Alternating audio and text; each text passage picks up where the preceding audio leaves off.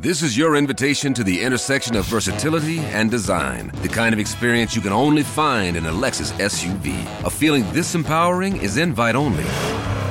Fortunately, you're invited. Experience the versatility of the complete line of Lexus SUVs and some of the best offers of the year on select models at the Invitation to Lexus sales event, now through April 1st. Experience amazing at your Lexus dealer.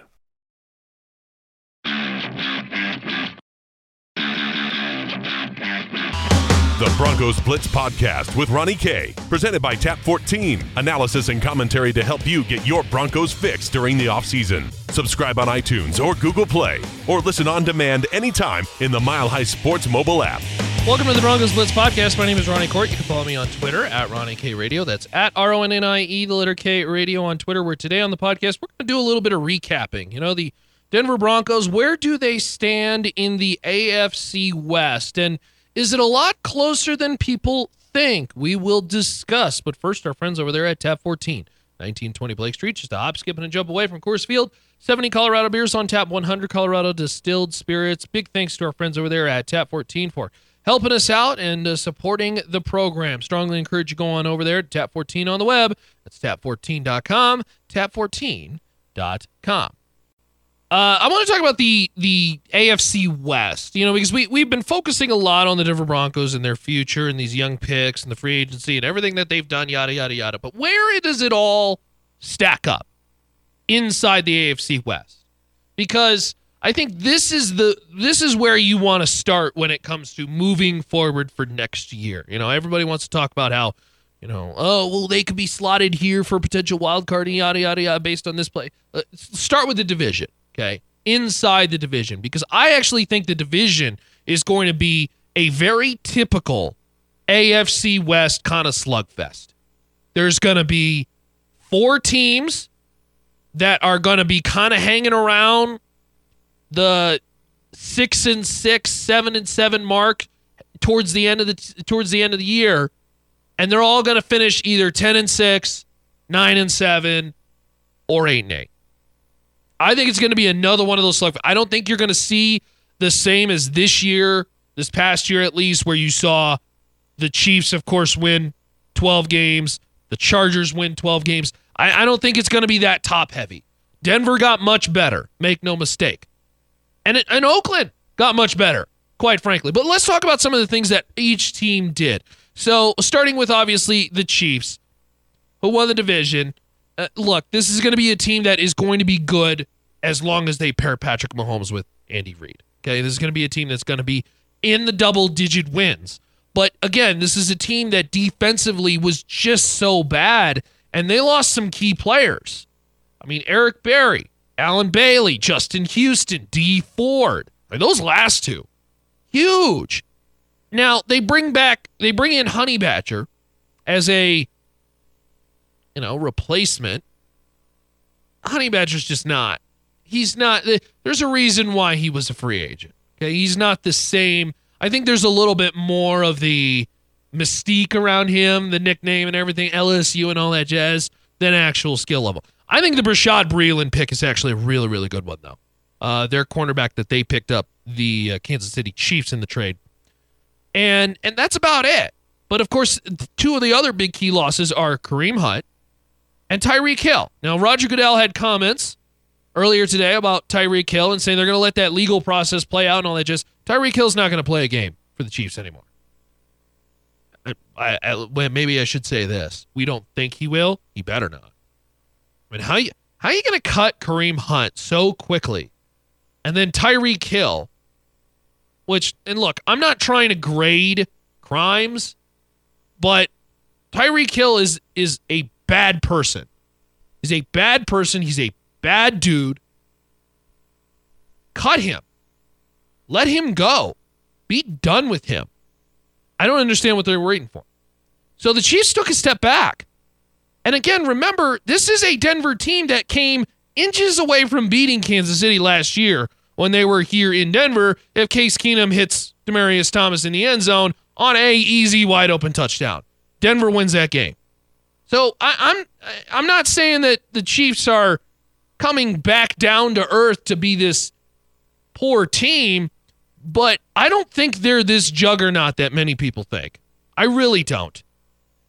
And this is assuming Patrick Mahomes plays at a absolute MVP perfect level like he did last year. You don't think he's going to regress just a little bit? He very well could. We'll see. The Chargers, they didn't make very many key additions. Jeffrey Tillery was their draft pick, who many people locally very much question his character. Some certain interviews that were played that were very baffling with some of my other colleagues, but we won't get into that. But they had some serious losses. I believe it's pronounced Luget, Corey Luget. But I've always heard people also say Luget. I don't know. Tyrell Williams, Jason Verrett. This is a Chargers team, look, I think is going to go as Phillip Rivers goes, and will again also be kind of in that 9-10 win echelon. So if we have the Chiefs falling back a little bit to 9, 10, 11 wins, and the Chargers kind of sitting in that 9-10 win echelon, then we look at the two who essentially occupied the bottom last year in the Oakland Raiders and the Denver Broncos. The Oakland Raiders, they were dreadful last year, but boy, did they really load up. Obviously from Antonio Brown, Trent Brown, their big free agent pickups. I think Josh Jacobs was just a tremendous draft pick. We'll see this Cleveland Farrell. I think a lot of people believe that was an absolute reach, but look, if Mayock sees something in Farrell, if Gruden sees something in Farrell that we all didn't see and he becomes a star pass rusher, all of a sudden we're saying, wow, look at this Oakland defense all of a sudden. Of course, that added Brandon Marshall, LaMarcus Joyner, Jonathan Abram. Abram, I believe, was the best safety in the draft. I think Oakland had a tremendous offseason, and they will be better. And look, they have a guy. Now, a lot of people wonder if Derek Carr is a franchise quarterback. I still think he is. I think he can be a quality quarterback. But Oakland is not going to be sitting in that 4-12 range like they did last year. They will be a good team that floats around that 7, 8, 9 win mark. And then you look at the Broncos and you say, okay, 6-10 with a absolutely dreadful quarterback position and an absolutely dreadful coaching situation. The coaching situation, I think, is absolutely fixed. And maybe that's a little bit more confidence in Vic Fangio than others have, and that's fine. But Vic Fangio comes from a old school, no nonsense, no death by inches, no BS style. And generally, that is much better, or at least competent in the NFL. You know, you don't have this nonsense that's running around like you did last year. That affects the practices. That affects play. It affects relationships. We've heard the comments from Brandon Marshall about how it just seemed like nobody on defense was on the same page. And quite frankly, we really didn't need to hear Brandon Marshall say it because we saw it with our own eyeballs. That this team was just dysfunctional. It was stupid in-game management. The challenges made no sense. Nothing about it was right. And even with as bad as that coaching staff was, they somehow mustered 6 wins.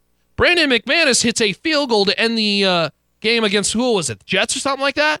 They win that game. We just talked about the Case Keenum throw. He hits DT on Kansas City's game. They're an 8-8 team in 2 plays. That's how the ball bounces. My point is they're not as bad as people think. I don't believe the Denver Broncos are a 6-win team. I believe they are very firmly in the 8, 9, and maybe 10-win echelon. We really think Joe Flacco is going to be as bad as Case Keenum? Case Keenum was miserable. Case Keenum was absolutely miserable. Trevor Siemian 2 years ago, Paxton Lynch, Brock Osweiler, name the guy. They were miserable. That was 2017 was arguably the worst quarterback situation I've ever seen with an NFL team, because it was 3 dreadful guys who had 3 completely different styles who rotated in and out. It's not like you have Blake Bortles in Jacksonville, who was just awful last year, but it's at least one guy. So wide receivers can kind of know the tendencies of the quarterback, and the offensive line can block in a certain way. That wasn't the case in 2017 for Denver. That was arguably the worst quarterback play I've ever seen. Last year, Case Keenum was not very good. He was actually, that's putting it lightly. He was dreadful. He was miserable. Joe Flacco at least brings what I believe is competency. I don't believe Joe Flacco is going to be all that great. I don't think we're going to see Joe Flacco in the top 10 of any sort of number. He's going to float around that 10, 15, maybe down towards the 20 range when it comes to touchdown passes. He's not going to throw a ton of touchdown passes. He's not going to throw 30 touchdown passes. His stat line's going to look like 22 to 25 touchdowns with 10 to 12 picks. But if you said you could have that right now with an elite defense, I'm taking that all day to the bank, baby. Because that, paired with a defense that we think they can be as good as they are with the players they inserted this year, and assuming Chris Harris comes back, that's a 10-win team. That is a 10-win team. And I don't think there's any rah-rah fan in me that's saying that. I'm just matching up the pieces. That's an 8-9 win team at the least. And again, I think this is where we're going to see this division just kind of beat up on each other. It's going to be a very typical wild, wild west where it's going to be 2 games separating first to last, and you're going to see a lot of them just come down to the wire. And the division will be won by the team that executes best late and doesn't shoot themselves in the foot. No turnovers, no stupid penalties, no holding on Garrett. Oh, sorry. Was that a cheap shot? That was a cheap shot. No, it wasn't a cheap shot. Clean up your penalties. But yet Garrett Bowles is talking about Dalton Reisner. Oh, they finally got me a left guard. Play your roles. No death by inches. This is what Vic Fangio has been preaching. And quite frankly, if the players follow, because he's got a lot of respect already as a new coach, if the players follow, this is a Denver team that I think is just much better than people think. Much better than people are giving credit. And I think this division is going to be a lot closer than people think as well, too. It's not going to be this 12-4, 12-4, and then bowling ball falls off the table. It's going to be a very close and a very cliche wild, wild west.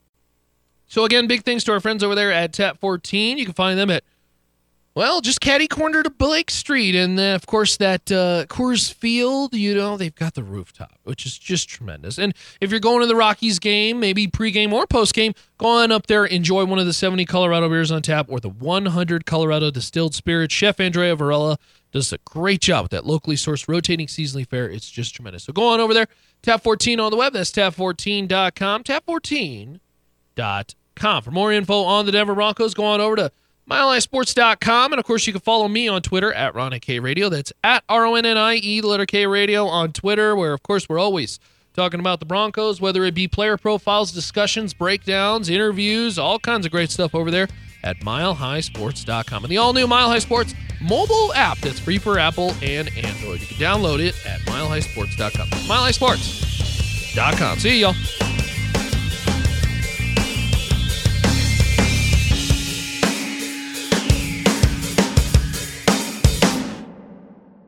This is your invitation to the intersection of versatility and design. The kind of experience you can only find in a Lexus SUV. A feeling this empowering is invite only. Fortunately, you're invited. Experience the versatility of the complete line of Lexus SUVs and some of the best offers of the year on select models at the Invitation to Lexus sales event, now through April 1st.